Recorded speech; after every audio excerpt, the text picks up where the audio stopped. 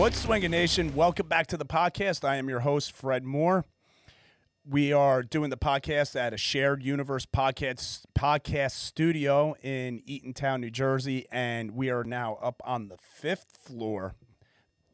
Third floor is now closed. Got to get in the elevator, take a longer ride up, and all the way to the top of the building. Bigger studios, a lot more stuff going on here. I just wanted to throw a shout out for a Shared Universe because they are dope, and this is how I make my podcast happen. If it wasn't for them, I don't even think I would be doing it. It's fun. So if you're in the New Jersey area and you want to do a podcast, definitely come down and check it out. And before we get to the podcast, which is with Mike Bledsoe today, Mike Bledsoe is the Strong Coach guy, and he shares everything about Strong Coach, how he got into it and everything. You're going to love it. Make sure that you check out the podcast's sponsors, which are AdX, Mace, Mace Fit, and Vintage Strength Training / Vintage Strength Games.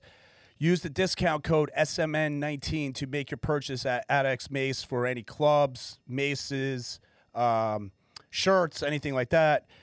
Mace Fit is programming. So get your AdX Mace, get your Mace Fit programming. Go to Mace Fit and macefit.com, and you could get a certification in that particular type of training.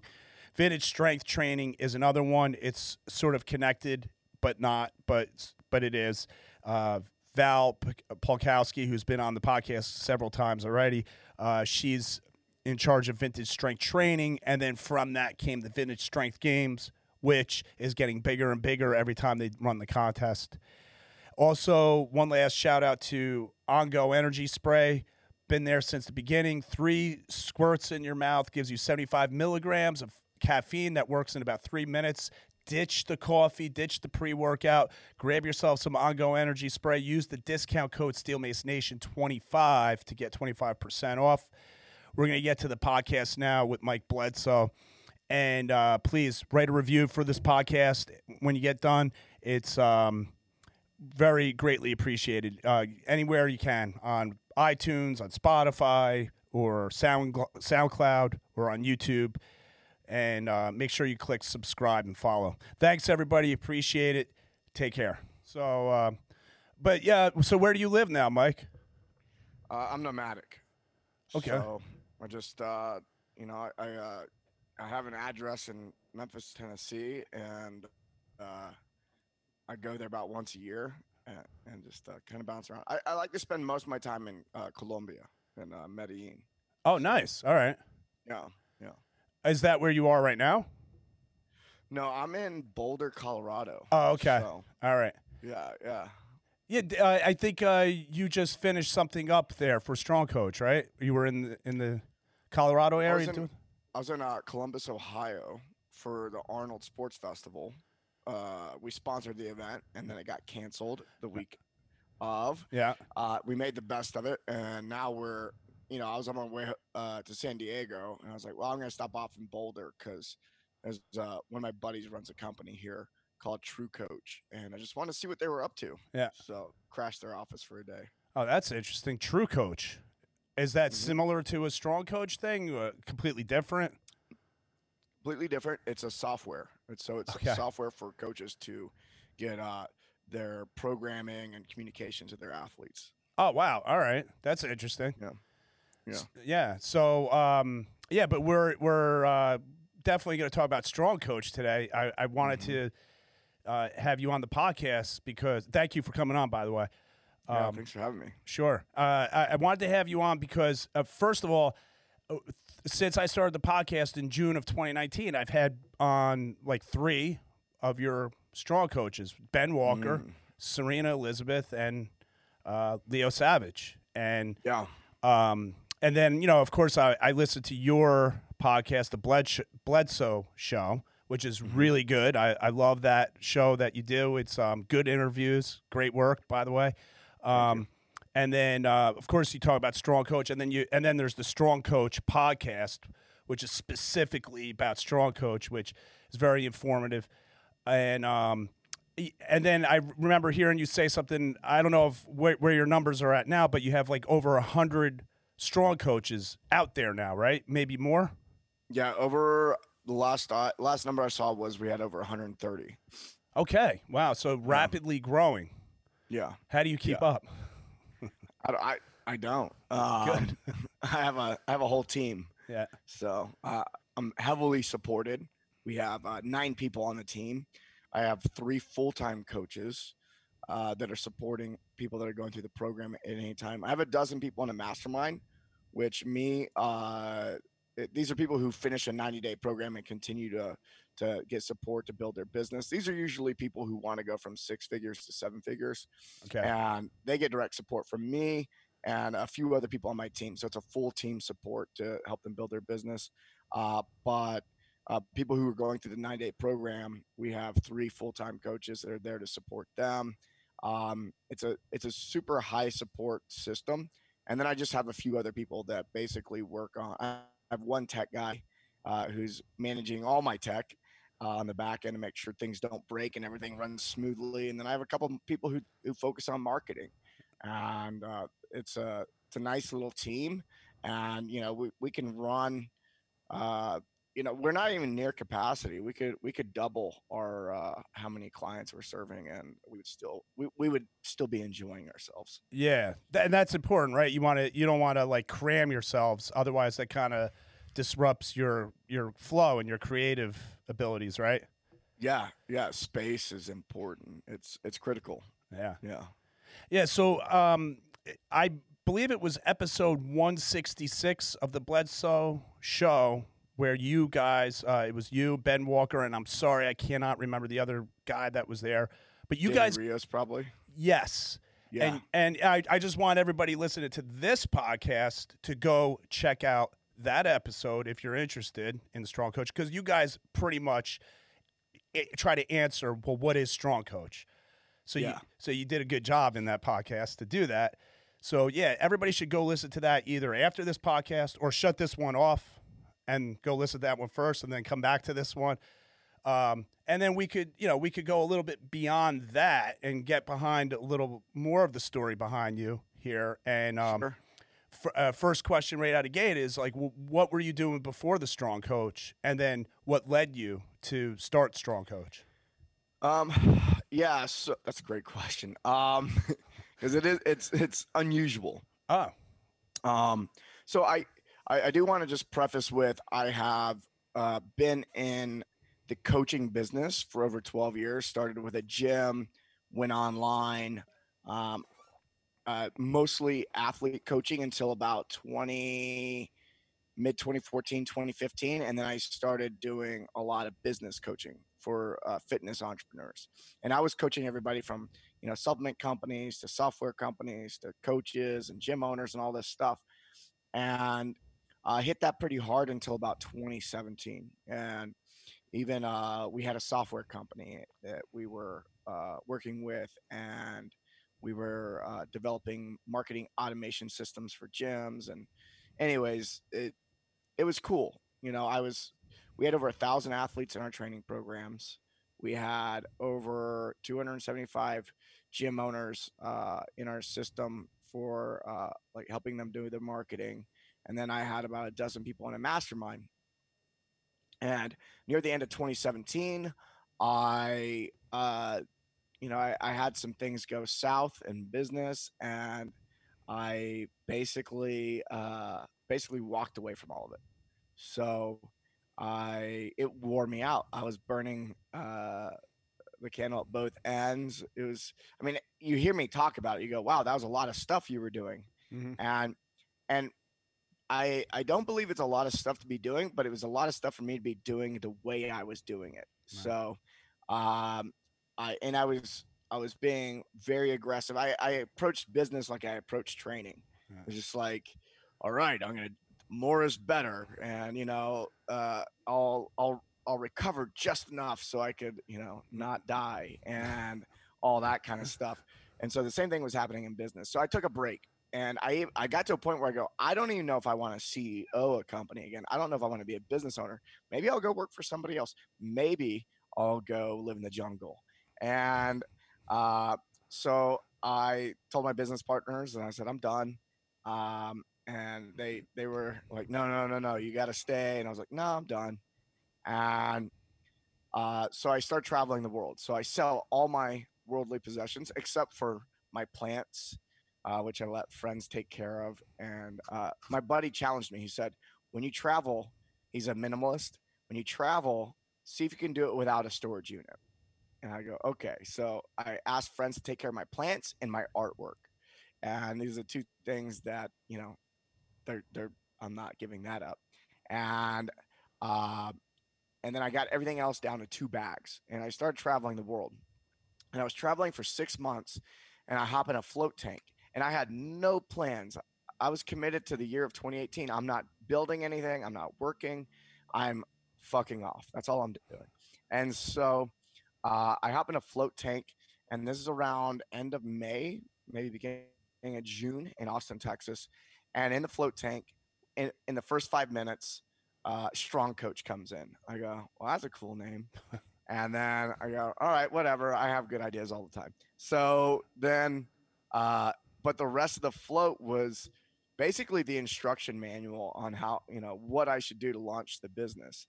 And there was the whole time I was being convinced that I was being shown, I don't know if convinced is the right word. I was being shown that my true love is for coaches.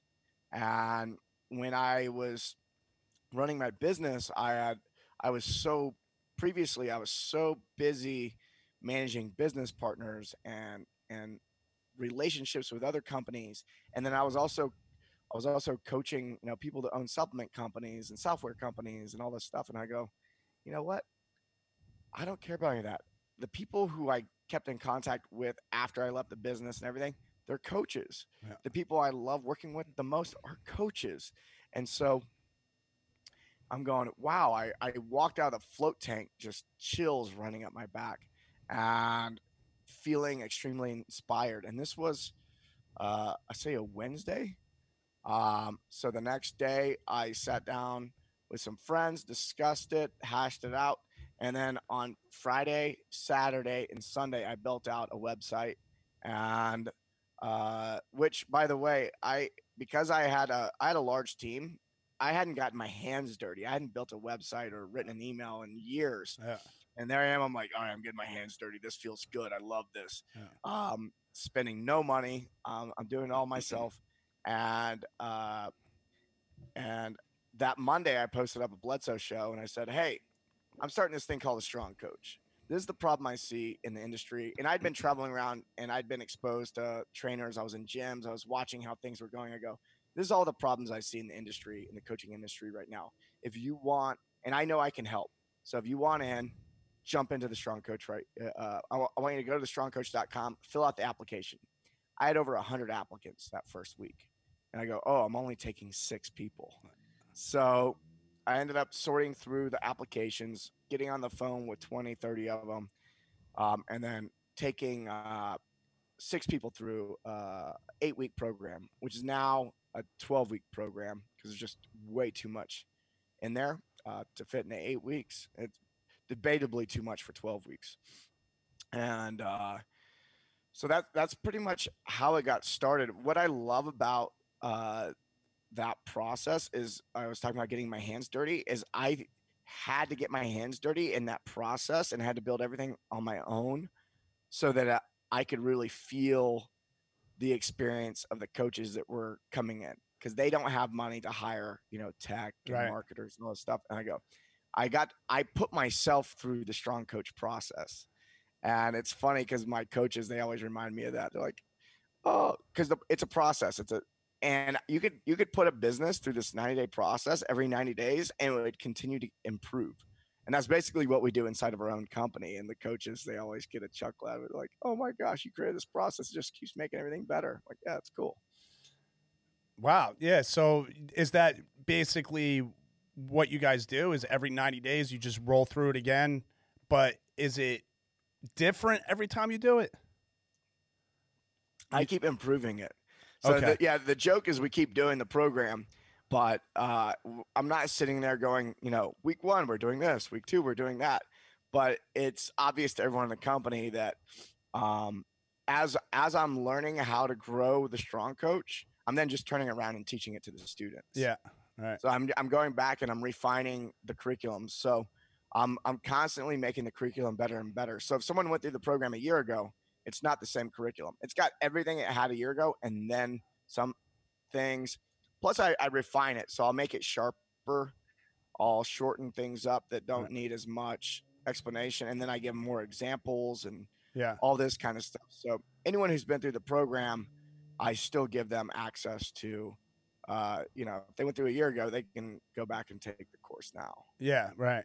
That's good. And I like that you mentioned how you got your hands dirty, because that also gives you more ownership, right? You don't feel like you're kind of distanced from it, where you're just saying, "Hey, do this, make that." You're actually in it, so now you Yeah. have more ownership and more accountability. Really, right? You feel more Yeah, I accountable can to it. feel it now. Yeah. Well, I know exactly what's happening. I know every single piece at a granular level.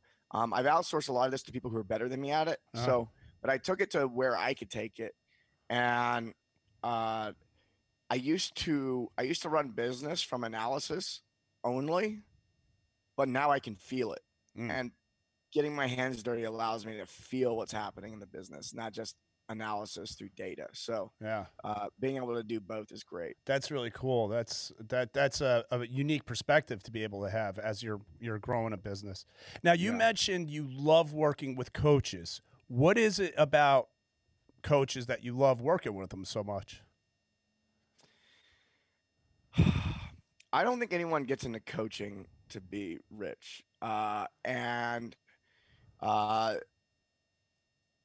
I think that there's a certain coaches tend to be highly empathetic, and uh, that's true for myself as well. And what I notice is uh, I'm really like coaching me a lot of times. I'm Okay. going back and coaching my old self and mentoring who I used to be. Um, and I have gotten so deep into the coaching world that like I have an emotional resilience uh, training that's 6 days long in the mountains, Right. and it's highly transformational. And people come out the other side, and I know that I can take any person through our processes, no matter what their job is or who they are, and they're going to go back out in the world and be a positive force in the world.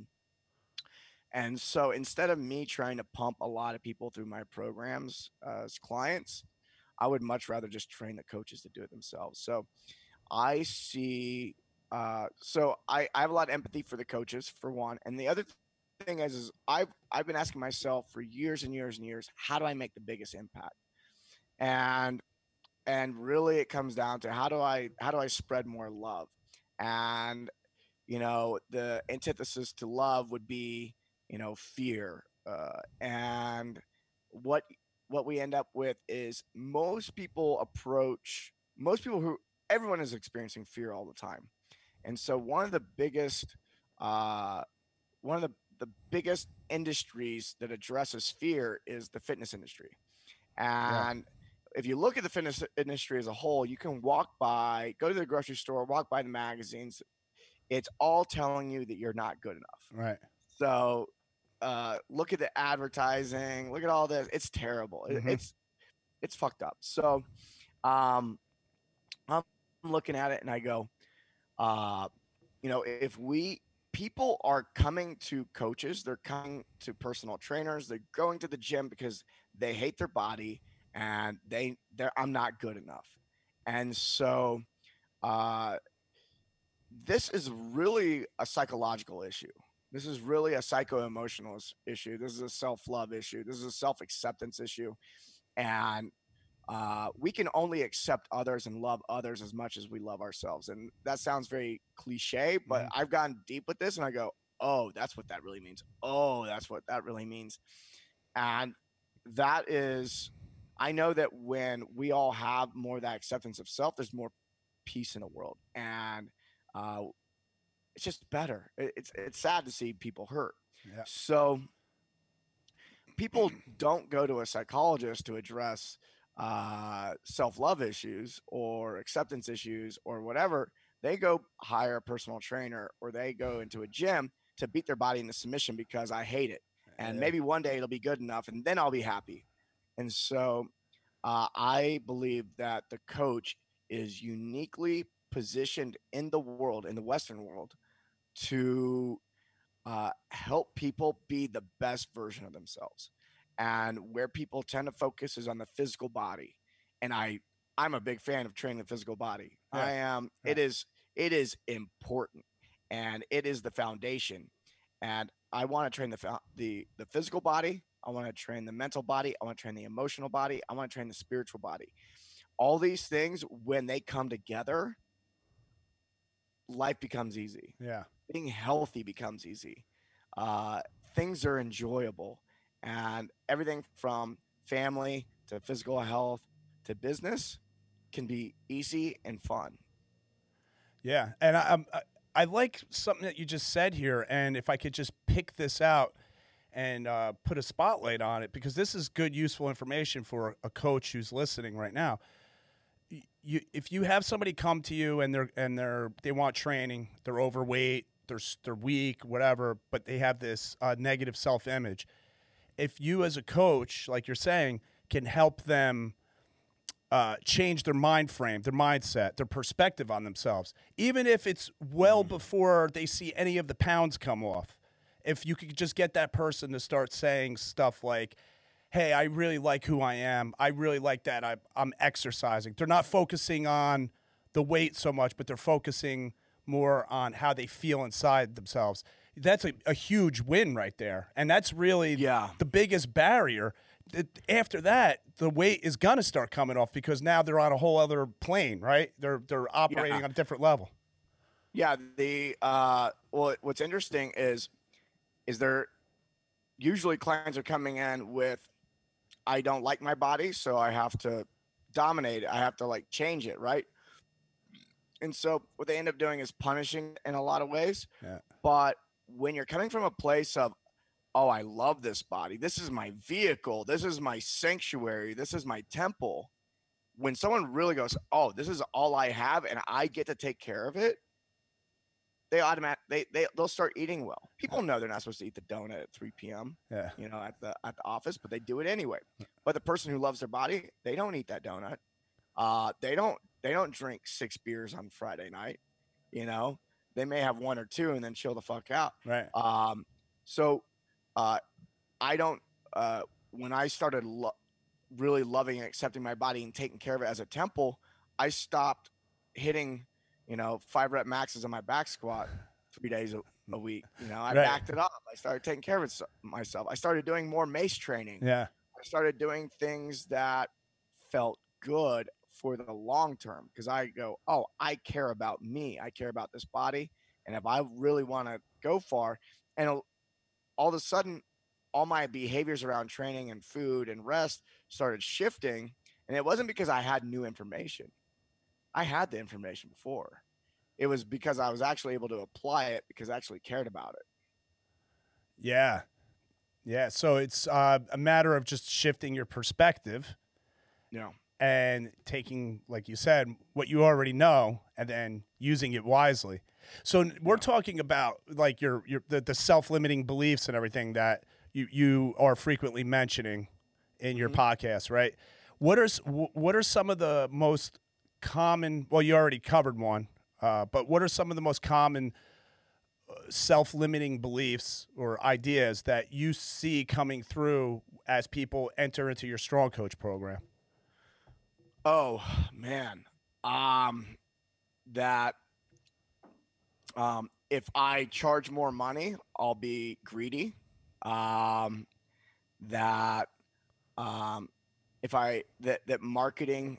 Let's see. If I do marketing, then I can't be authentic. A lot of stuff around money. Like what did you learn from your parents? It's like. You may have even heard comments from your parents that might have been like, money doesn't grow on trees. Right. And that's a common one. I grew up with that one. And But it's little things like that, little beliefs that get in there that start creating an experience for the person that money is scarce. So I could list off 20 different phrases that someone might have running through their head about money, but at the base of this is that there's only so much money to go around. And the truth is that's not true at all. Money, go into a grocery store and watch how many people are spending money. Just go to the shopping mall. How many people love spending money, Yeah. right? They I love spending money. I can't seem to keep it in my bank account.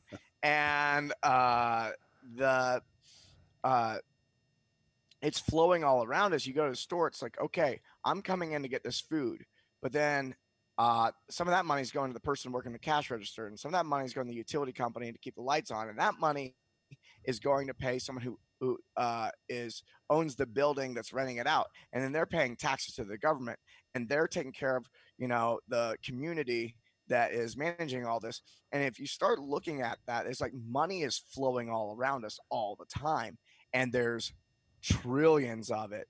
And it's just a really fascinating concept that people start thinking there's a limited amount of it, and that I think a lot of times people go, oh, what's common with coaches, if it feels expensive to me, then it must be expensive to them. But most personal trainers, they lack empathy, so they're really self-centered. So a self-centered coach believes that what they're charging is a lot of money, and it's not valuable. But an empathetic coach that's not self-centered can see that the person who makes $200,000 a year and wants this result, the only way that they're going to feel committed to this process is if they've got skin in the game and they want to spend that money. And so, like for me, I won't go to a business conference that's under $2,000. I won't work with a coach that's charging less than $2,500 a month. Like I just won't do it because I know I won't invest. I need to invest that for me to feel like I have skin in the game. Yeah. And I want to be surrounded by people who also have skin in the game. If I go to a conference, it's a $500 conference. Get me out of there. Yeah. It's a bunch of beginners. I don't want to be in that conference. I want to be there with the guys who've been, all right, we've been doing business for a decade. Let's have a real conversation With the pros. with the pros. Yeah. So yeah. like you got to figure out who you want to work with. So it really is a lack of empathy, because if you get stuck on how much money you're charging, it's an inability to see outside of yourself, and you're making it about you. And so a lot of people uh, uh, like a lot of times people trade out the belief of like, I'm not worth, $150 an hour. And I don't like doing hourly rates for coaching. I think I like doing monthly, but I'm worth that. I'm like, all right. And then they go, okay, well now I'm worth 250. I'm like, man, you ain't worth anything. Like drop the belief that how much you charge has anything to do with what your you're worth. Right. Yeah. What you charge and what your worth is two separate things. You're a human being. It's invaluable. Yeah. Priceless. You are worthy, and you only have the moment you're sitting in right now. So you better be making the most of it. And if you can say that 5 minutes of my time is worth a certain amount of money, that's crazy. Be working in your passion, be doing work you'd be doing for free, and charge the amount of money that you want to make. And also, if people are paying that money, then they're getting value out of it. So charge the value that they're going to get out of it. If someone makes $250,000 a year and they're spending $10,000 with you a year, that's valuable to them. Yeah. That's all that matters, is that they value it. Yeah. And so what I love about coaching is you can charge whatever you want. Mm-hmm. Now you're going to have to find a client that wants to pay that. But I know people that are, charging $15 an hour for training somewhere. And then I have a friend who lives in Hollywood who's training the stars. Yeah. And the dude has like 8 clients and lives in this really dope house in the Hollywood Hills. And these people are not doing anything. The service they're offering is different. The guy in Hollywood, he knows how to keep his mouth shut, and that's why these stars hire him. Yes, He right. won't go around telling people he does that. Right, right. Yeah, he's not using that to prop himself up and try to get more business or something. Keeps it quiet, and then therefore they like that. Yeah. And they refer each other. He's got a nice little niche. Yeah. So start with your one client and give them the value and everything. Charge them what you want to charge them, and build from there. I have a quick little funny story. I have a friend of mine who came to me for personal training in his home gym, and I said, I'll give you the friends and family discount rate, $30 an hour. That's what I charged them. All right, and after about 3 months, he was talking a lot, goofing around a lot. He wasn't taking it seriously. And I looked at him and I said, you know what? I'm going to start charging you more. He's like, why? Yeah. I said, because it doesn't hurt you. This doesn't hurt you. Like the $30 that you're spending is nothing to you. And you could care less if you could throw it out the window right now and go smoke a cigar rather than work out with me. So, I upped them up. I threw another $25 on. I said, and we're going to go higher until it starts to hurt. So you better start showing me some blood, sweat, and tears here. And he started to come around a little bit. And now he's training a little bit harder. And now he's trying to get me to drop the price again. It's like, no. I got you where I want you. Well, I had someone approach me years ago, and I was not I'm not I don't like to do just straight life coaching. It's not really, I like to be a little more, we're going in a specific direction. Right. But this girl was like, I want to hire you as my life coach, yada, yada, yada. I'm like, all right. And she wouldn't leave me alone. So I go, okay, well, and I quoted her price, and she goes, I can't do that. I'm like, okay, cool. Yeah. And then 2 weeks go by, and she's like, can we work something out? And I go, what can you afford? What's your budget?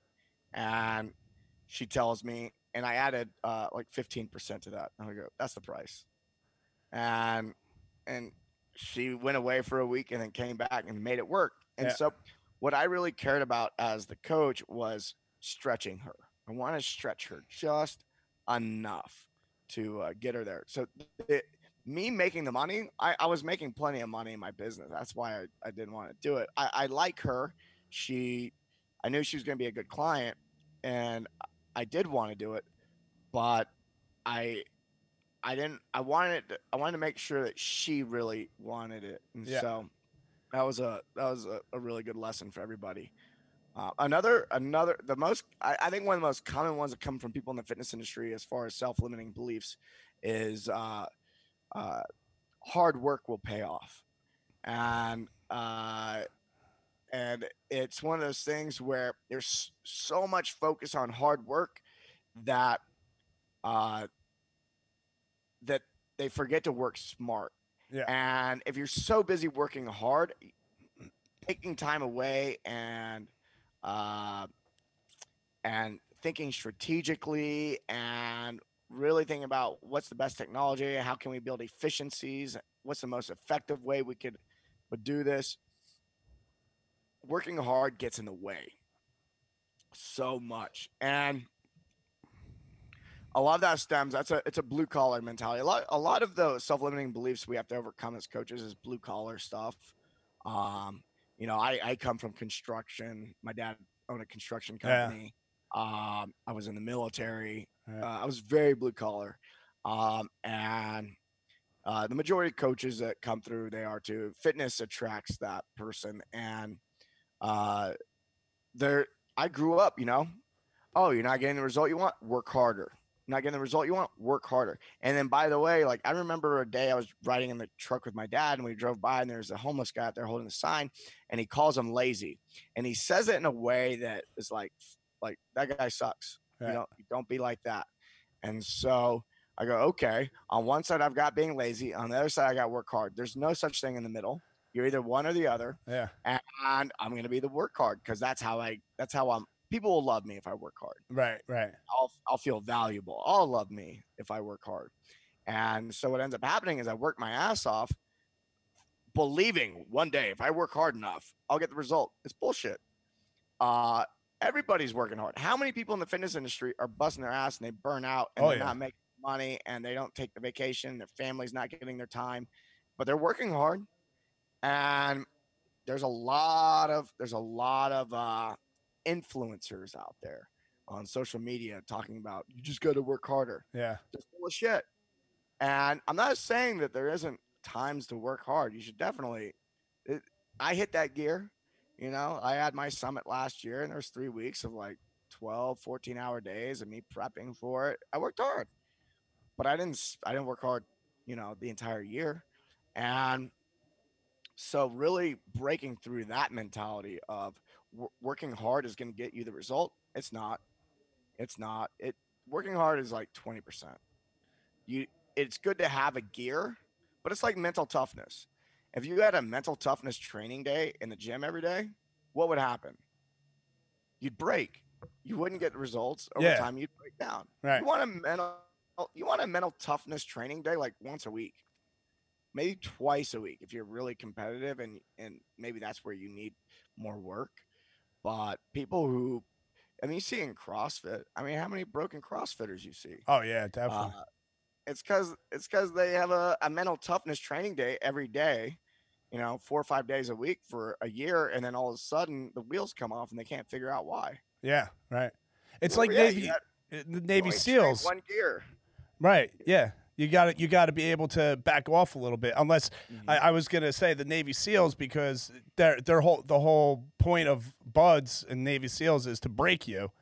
Yeah. But that's like a daily grind for a limited amount of time, though. It's not going to be for the rest of your life. Right. You don't keep doing buds after buds No. as a SEAL. Right. No, you get some rest. Right. They build you up. You get time. Yeah.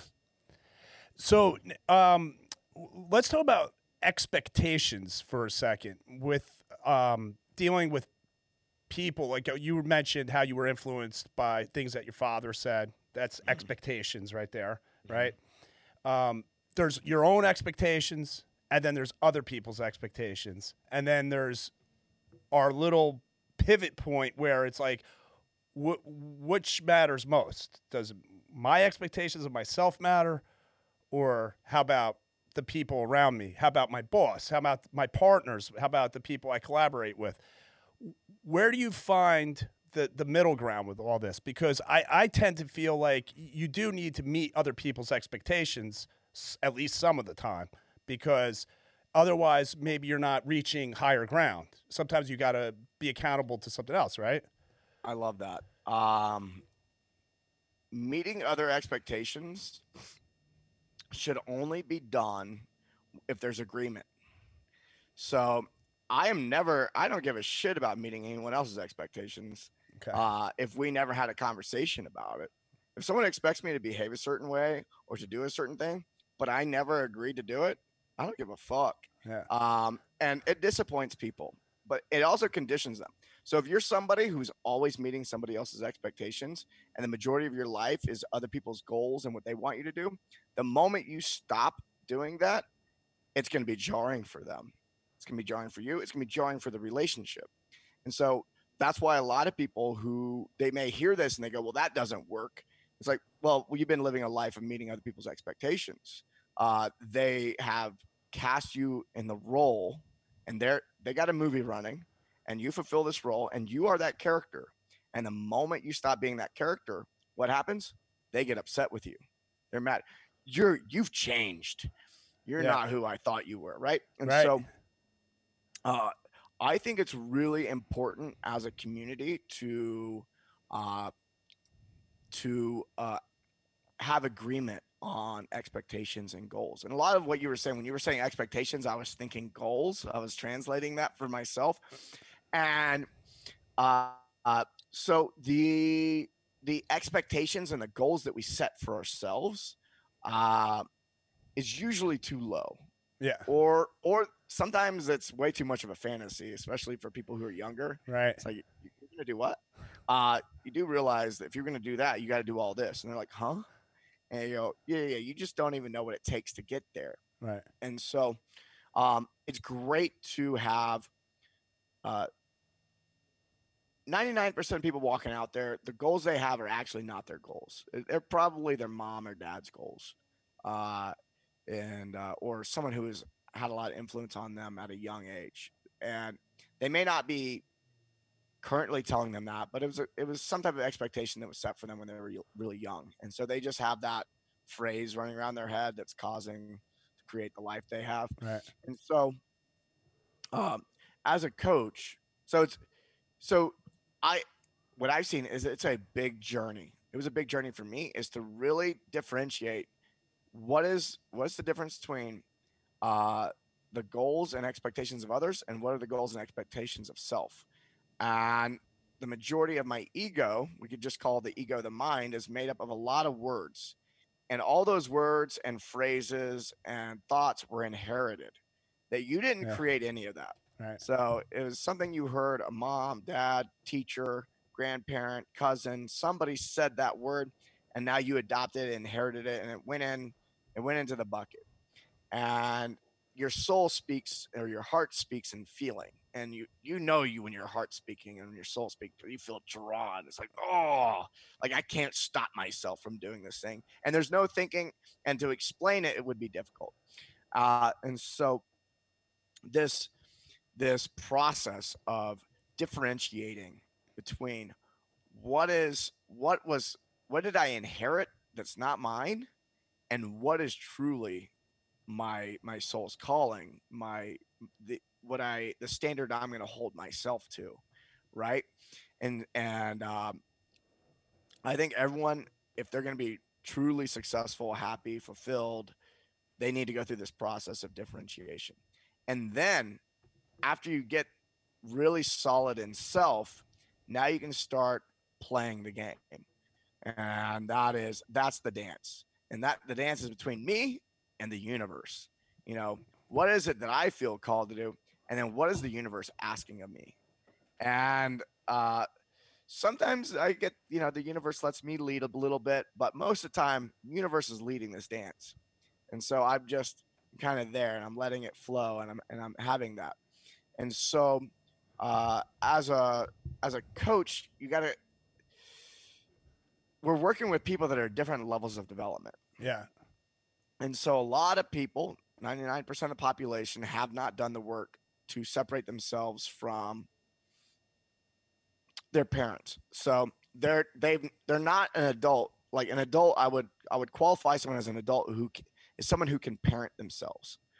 So if you're saying stuff to yourself that you wouldn't tell a 5-year-old, you're not an adult yet. Come on, you pussy, just get under the bar. You wouldn't tell a 5-year-old that. Right. You're not a good parent. You're not parenting yourself well. So an adult understands that their emotions are like a child and we have to parent ourselves. So when someone can parent themselves, now in my view, you're now an adult. And so most people who come to me as clients are not adults yet. And so what I know is they're going to place me in the role of parent. Yeah. Right. So they can't parent themselves. So here I come. I'm here to be their parent. And that's cool. They need to do that. Like that. I had to have a parent. I had to hire someone who's a coach that ended up being my parent that taught me how to parent myself. And so we as coaches, people come to us, they want us to be their parent. They want us to teach them good movement. They want us to teach them how to eat well and all this kind of stuff. But what they really want is someone to give them permission. They want somebody to talk to us in a way that emotionally we want to be talked to. Yeah. And so as a good parent, we're going to paint a vision of the future for that athlete, for that client, for that child that they can't see for themselves. And so we are going to create expectations, but I'm going to get it. It would be wrong of me to create expectations and hold someone to expectations in which we didn't get agreement. Some would call that violence, not physical violence, but violence would be, doing harm. Right. And so what I'm going to do is, as a coach, we're going to get agreement and I'm going to really check in with this person. This is what they really want. And people change their minds. But let's create some expectations. And I'm going to paint a picture and offer it to you. I'm going to tell a story, paint a picture, set a vision, tell a story. All right, here's your story. Here's my story. Do you want? And so it's a co-creative process of expectations and vision for the athlete's future, the client's future. And in that process, it's they can start learning. And for me, when I'm taking people through the process, I'm teaching them to parent themselves little by little as we go through that. So yeah, agreement. Get an agreement. Yeah. Yeah. That's so if we when you're presenting a picture to your client, a story, it's up to them to pick it and choose it and make it theirs. Is what it sounds like. So you might offer up several stories until you actually hit the one that they could take off running with. Is that what happens? I think newer coaches need to do that. I'll I'm at the point now where I can see, I can read body language. I can tell if they start squirming. I'm like, okay, what's really going on here? I'm pretty good at like zeroing in on what's going to excite them and what they're shying away from. And I'm inching them there. Yeah. So there might be something that's really uncomfortable for them. And I go, they're not even ready to hear this yet. Yeah. And so I can read what their heart really wants. And so and it's one of those things where it's a process to unwind the mind, all those beliefs, unwind them to get there, and then watch that unfold for them. And so for me, I never paint a picture of the future that feels too big to them. I like to paint something that's a 10% stretch. It's like, ooh, Yeah. it's like, oh, you feel something there? Oh yeah, yeah, my chest just got a little tight. I'm like, okay, cool. Breathe into that. Yeah. And so what I do is I give them just enough, and where they can experience expansion without collapse. That sounds really cool. So yeah, you're guiding them into the resistance that they're feeling, which is also helping them overcome their fears incrementally. Yeah. So a coach who's new, like 2-3 years, the first 2-3 years of a coach, I really am a big fan. Just find out what your clients want and give it to them. You know, right. I want to lose 30 pounds in 6 months. Cool. Let's create a plan to lose 30 pounds in 6 months. But as a coach gets more advanced, they get some training around language. They get some emotional, like learning how to work with people on psychological, emotional side, all these things. And repetition, just repetition as a coach, seeing how, when people say this, they tend to mean that.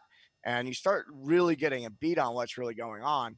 And I've been doing it for over 12 years at this point. So now it's people, like if I work with somebody, they go, that felt like magic. What did you do? And it's, in the beginning, it can be mechanical. It's like, okay, I'm going to ask you this question. And then, okay, you respond like that. So I do this. And at this point, over time, it's like, no, this is just how I talk to people. Right. Yeah. You're a guy who actually, you talk about rituals. That's a very important thing for you, right? If I gather that correctly. Yes. How do you help with guiding people into developing rituals for themselves, or do you just sort of say, hey, that looks like a thing that you like, just go for it? I like developing rituals with people. Yeah. I like to help them develop their own rituals. Okay. And it's way better than saying, hey, this is what I do, you should try it out. Yeah. You know? And finding out where someone's at, and just the same concept I was talking about before. I want it to be a 10% stretch. Yeah. It's like, okay, what do you do for a ritual? For how do you prepare for this, or how do you get your mind right for that? Okay, let's add a little more intention here. And what if you added this one little thing, this little behavior in there with that, or maybe you added this or that, and they go, ooh. It's like, and I always check in, how does it feel? Yeah. They go, that felt really good. Okay, cool. And yeah, I don't believe that there's a ritual that everyone should be doing. It's very individualized. Yeah, and it usually is something kind of sacred, right? It has a there's a relation of that ritual to something else in their life where they're Yeah. drawing energy and strength from. Yeah. Yeah. Yeah. Is that It means something. Yeah. It yeah. really means something. Yeah. Right. And this and rituals, can they also be, can you have several rituals based upon what it is that you're going to be doing? Like, do you have a ritual before you use a mace? Do you have a ritual before you do business work, or like before you do a podcast or something like that? Is there different rituals, or is it kind of like the same ritual? Oh no, different rituals. Okay. Yeah. I even have different morning rituals based on what I expect to do that day. Oh. So, I've got a lot of podcasting to do today. My morning ritual for a podcast day is gonna be different than a morning ritual for, a day of writing content. Okay. Or, if I'm gonna have a bunch of meetings about money, finances and stuff. That's gonna be a different, set of rituals. Okay. A different way of preparing for the day. What do you do before you talk about money all day? You burn $100 bill and throw it in the. Is that your ritual? Dude, how'd you know? A day like that, I'll actually do something that's more stimulating. Okay. So, like something a little more oomph. Yeah. Get you into a like higher vibration. Yeah, I want to get into. I want to be a little aggressive. Something that causes me to be a little more aggressive. Yeah. I don't necessarily need to be more creative when it comes to money. Like the challenge to myself when it comes to managing money is to be boring. Let's be boring. Okay. And I really don't want a lot of creative energy on that day. I want a lot of get shit done energy. And part of the reason that is because I don't love it. I don't love working with the numbers. Okay. But it's something that as a business owner has to get done. So Yeah. I need that warrior energy, that get shit done energy. Yeah. And right. then, but if I'm writing content or podcasting, it's like, let's do some easy breath work. Let's open up the body. Let's have some of that creative juice going on. I want to be a good listener. Right. And also be able to offer, like, really get into a state of channeling versus needing to like get shit done. Yeah. Yeah. On that note, we only have a little bit of time left, but let's talk about podcasting for a second. I have a self-interest in this question. Yes. How long have you been podcasting for now? Since 2012. Okay. So a little over 8 years now. What do you notice about yourself that has changed since you first started podcasting to now? Wow. Everything. Yeah, podcasting has been one of the best personal development tools that I've used. Yeah. It's put me in the room with people who are the best in their field. So I have been exposed to the best. And there's nothing, I mean, the phrase, the average of the 5 people you hang out with most. It's like whoever you're coming in contact with, that is going to leave an impact on you. So there's that. Really having to show up, the practice of being present. Yeah. And when you put on a headset and you lock in with somebody, you're present. And sometimes, a thought comes in of like, oh, my bank account, or, my girlfriend and my wife, they're arguing, or I have to pee. I have to pee. And it's like, oh wait, I got to bring this back in. Like, all right, I'm gonna focus back in. So it's been a really good exercise for presencing. So it's caused me to be more present. Yeah. That's for sure. The practice of curiosity. So curiosity is my guide. Is one of my it's one of the ways I live my life is through curiosity. And there's no better way to practice curiosity than ask somebody a bunch of questions. Yeah. And in the beginning it was choppy. It's like, okay, I got to ask them these types of questions, and then I'm going to ask them these types of questions, right, and these types of questions, which I definitely follow that structure. I have a structure to but I've done it so much that it just flows. And it's caused me to be a good conversationalist, yeah, on or off the show. Yeah. Yeah. When you first started podcasting, did you do a lot of writing down of questions and you were like, I actually have some questions written down right here in front of me. I don't know if you can see them on the camera, but this is par for the course with me. I've done this probably 30 times now, and maybe I asked one question off the list because the flow of the conversation just lets into it. So, did you used to do that? Write down a lot of questions and prep yourself? I would use a structure called why, what, how. So I would ask them like the benefits of what it is that we're talking about. The what is the science and history, and the how would be, some type of action the listener could take after listening to the show that would make their life better. Yeah. And I would come up with 2 to 3 questions per category. So 2 to 3 why questions, 2 to 3 what questions, 2 to 3 how questions. And actually the first 42 shows, the first 41 shows of Barbell Shrugged, I didn't do that. And it was good. The shows were okay. And then I remember on episode 42, I put that strategy in and I started doing that. And I don't remember if I stuck to all the questions. I definitely didn't ask them in the right order. And I definitely didn't get to all of them, but I don't really remember how hardcore it was, but I remember the feedback on episode 42 was best show you guys have ever done. And I go, all right. The one thing we changed was that. And then 43, 44. And after episode 44, it just became normal. The shows were that good. And then there's a big benefit to me there because I had 2 co-hosts. So everyone was on the same page. So I didn't have to carry the ball the whole time. Right. And so that gave us a lot of room to be creative, ask extra questions. When it's solo, it's a harder lift. It's more work.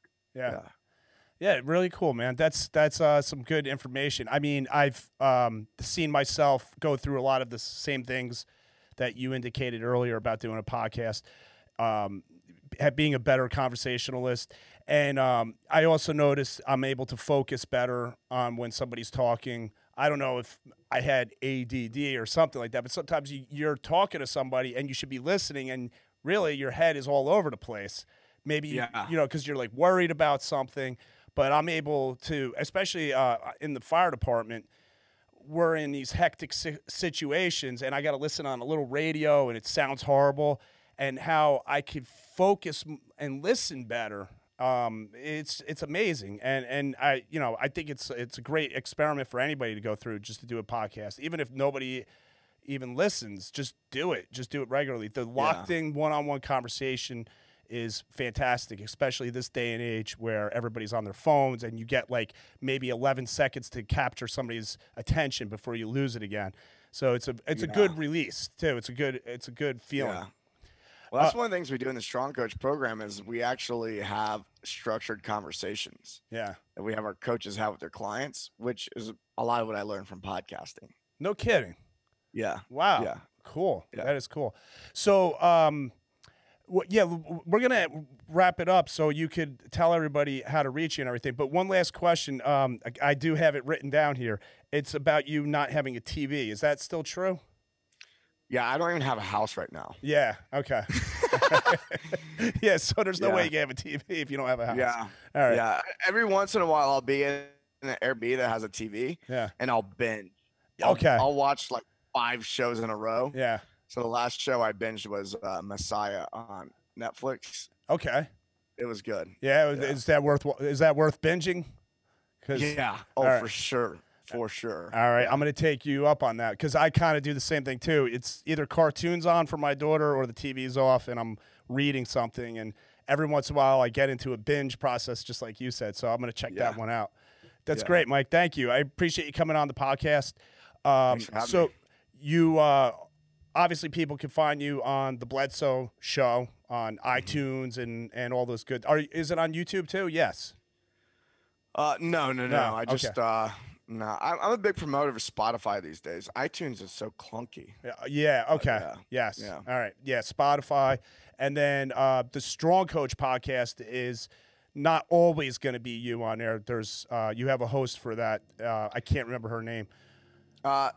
Actually, she did for a while, but I'm the main host on that now. Oh, you are? Occasionally, there may be someone else hosting it, but Yeah, I'm the main host on the Strong Coach podcast. Okay. Some of those are videos, some of them are not. And so we also have a YouTube channel.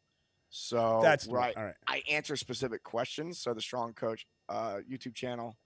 Um, yeah, and if people want more information, the strongcoach.com, we have a free PDF, downloadable PDF that is a foundations guide. Every coach should follow these foundations, and if you go get that PDF, you'll be able to start putting. There's free exercises in there that are going to help you improve your coaching business in the first week. Oh, nice.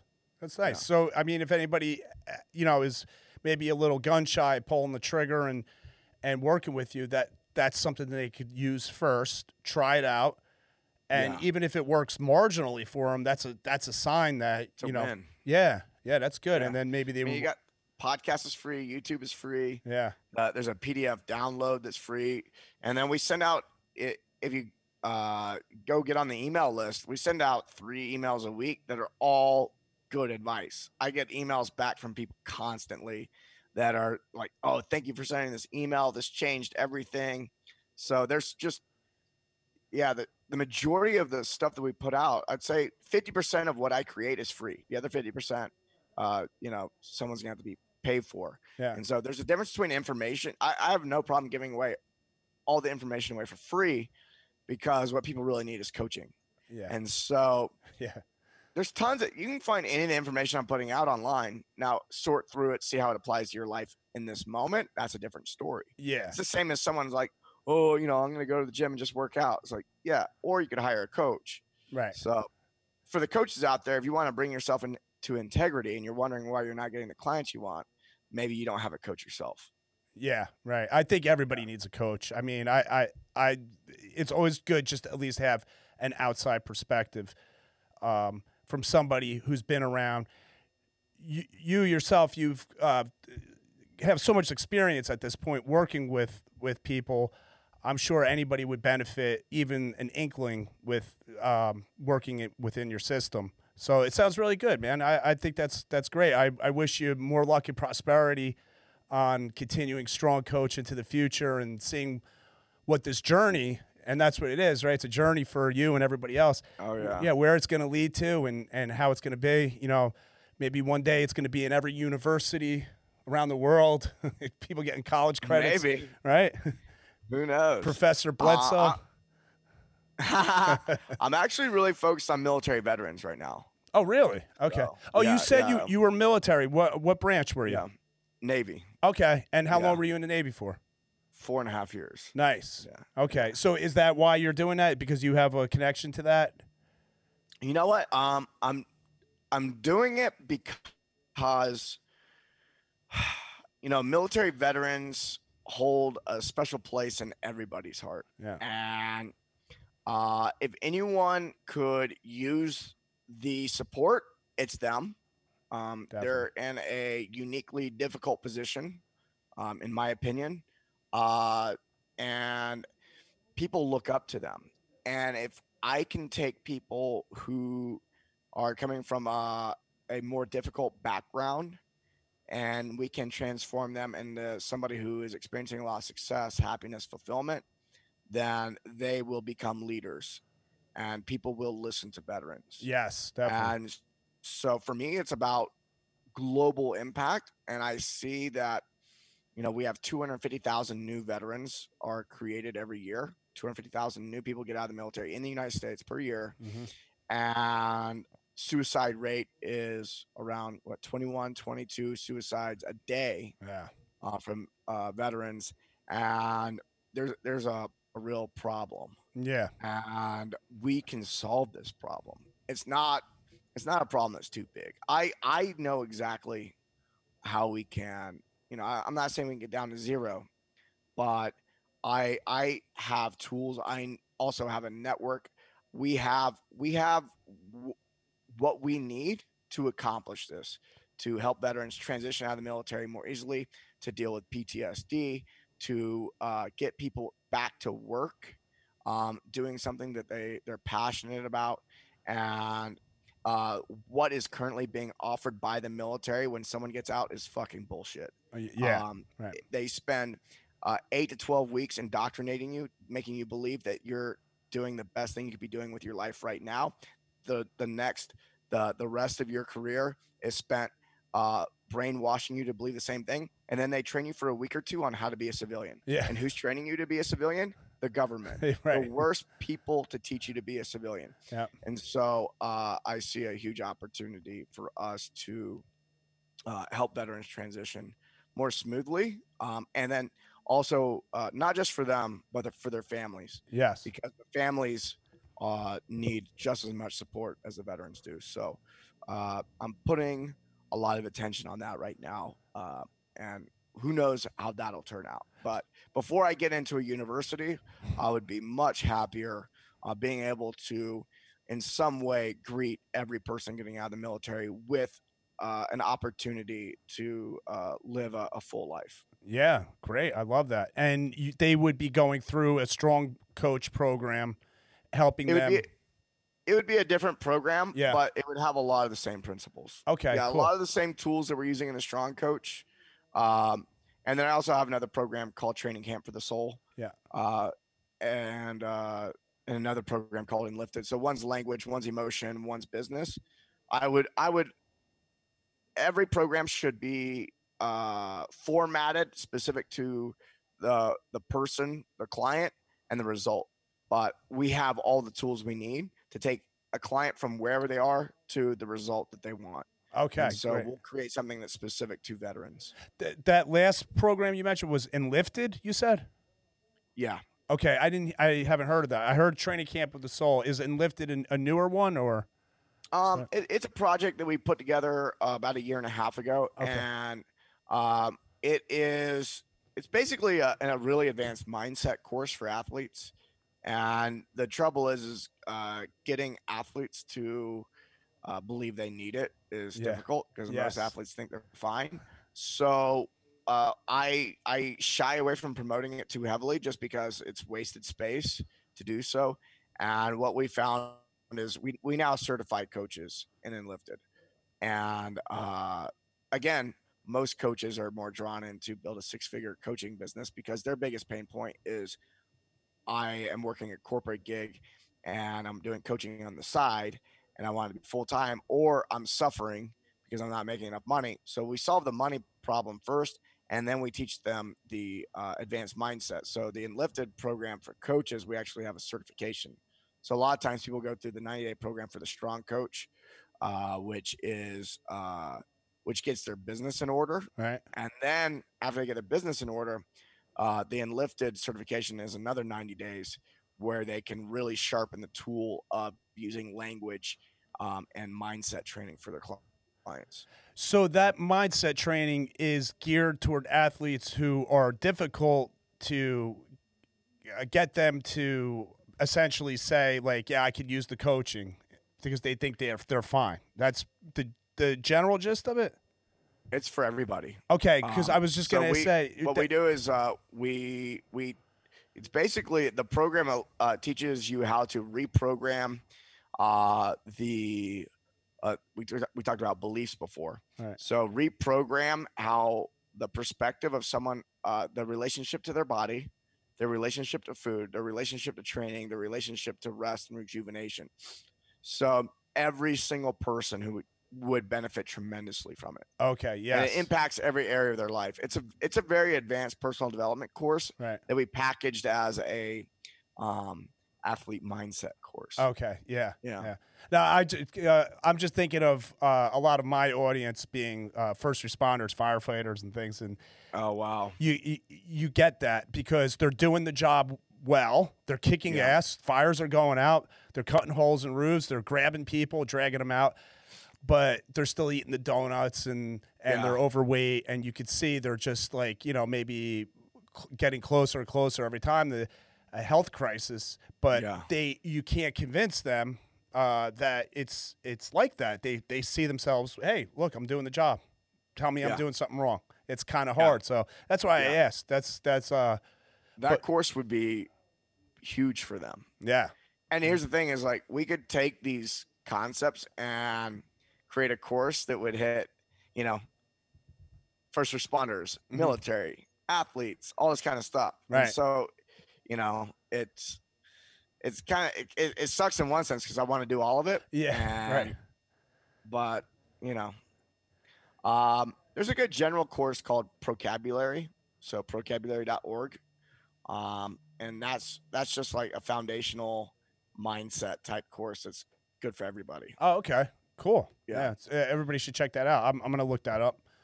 Yeah, Great. procabulary.org. You'll save $100 if you use my last name as the code. So Bledsoe, we'll knock $100 off of that course. It's a 21-day course. It's solid.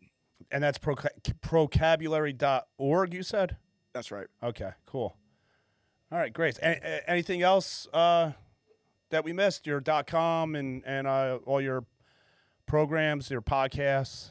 Yeah, strongcoach.com. You should be able to find everything. All right. You know, my main focus is the coaches. Yeah. Because they'll reach the athletes and they'll, right. all that. Right. Yeah. Okay, cool. And are you going to be swinging a mace today?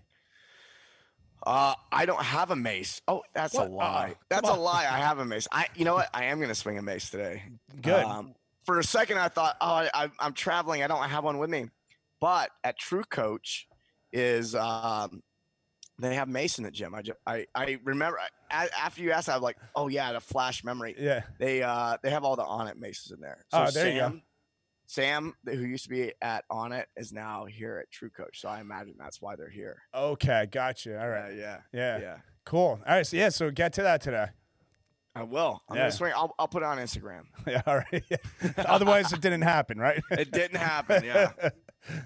All right, Mike. I appreciate your time and sharing everything that you did. Very, very insightful, very revealing on what type of system you have and who you are. And I wish you the best with it. I think you're definitely on a great journey here, and it's going to be fun watching you. And feel free to hit me up and come back on a podcast anytime you want to. Dope. Thank you so much. All right, yeah, man. If we're ever in the same place at the same time, let's get a session in. Yeah, definitely. All right. Yeah. Wherever that's going to be. If you're coming to New Jersey, hit me up. I'm here. I'll let you know. All right. I'll let you know. All right, man. All right, man. Take care. Later. See ya.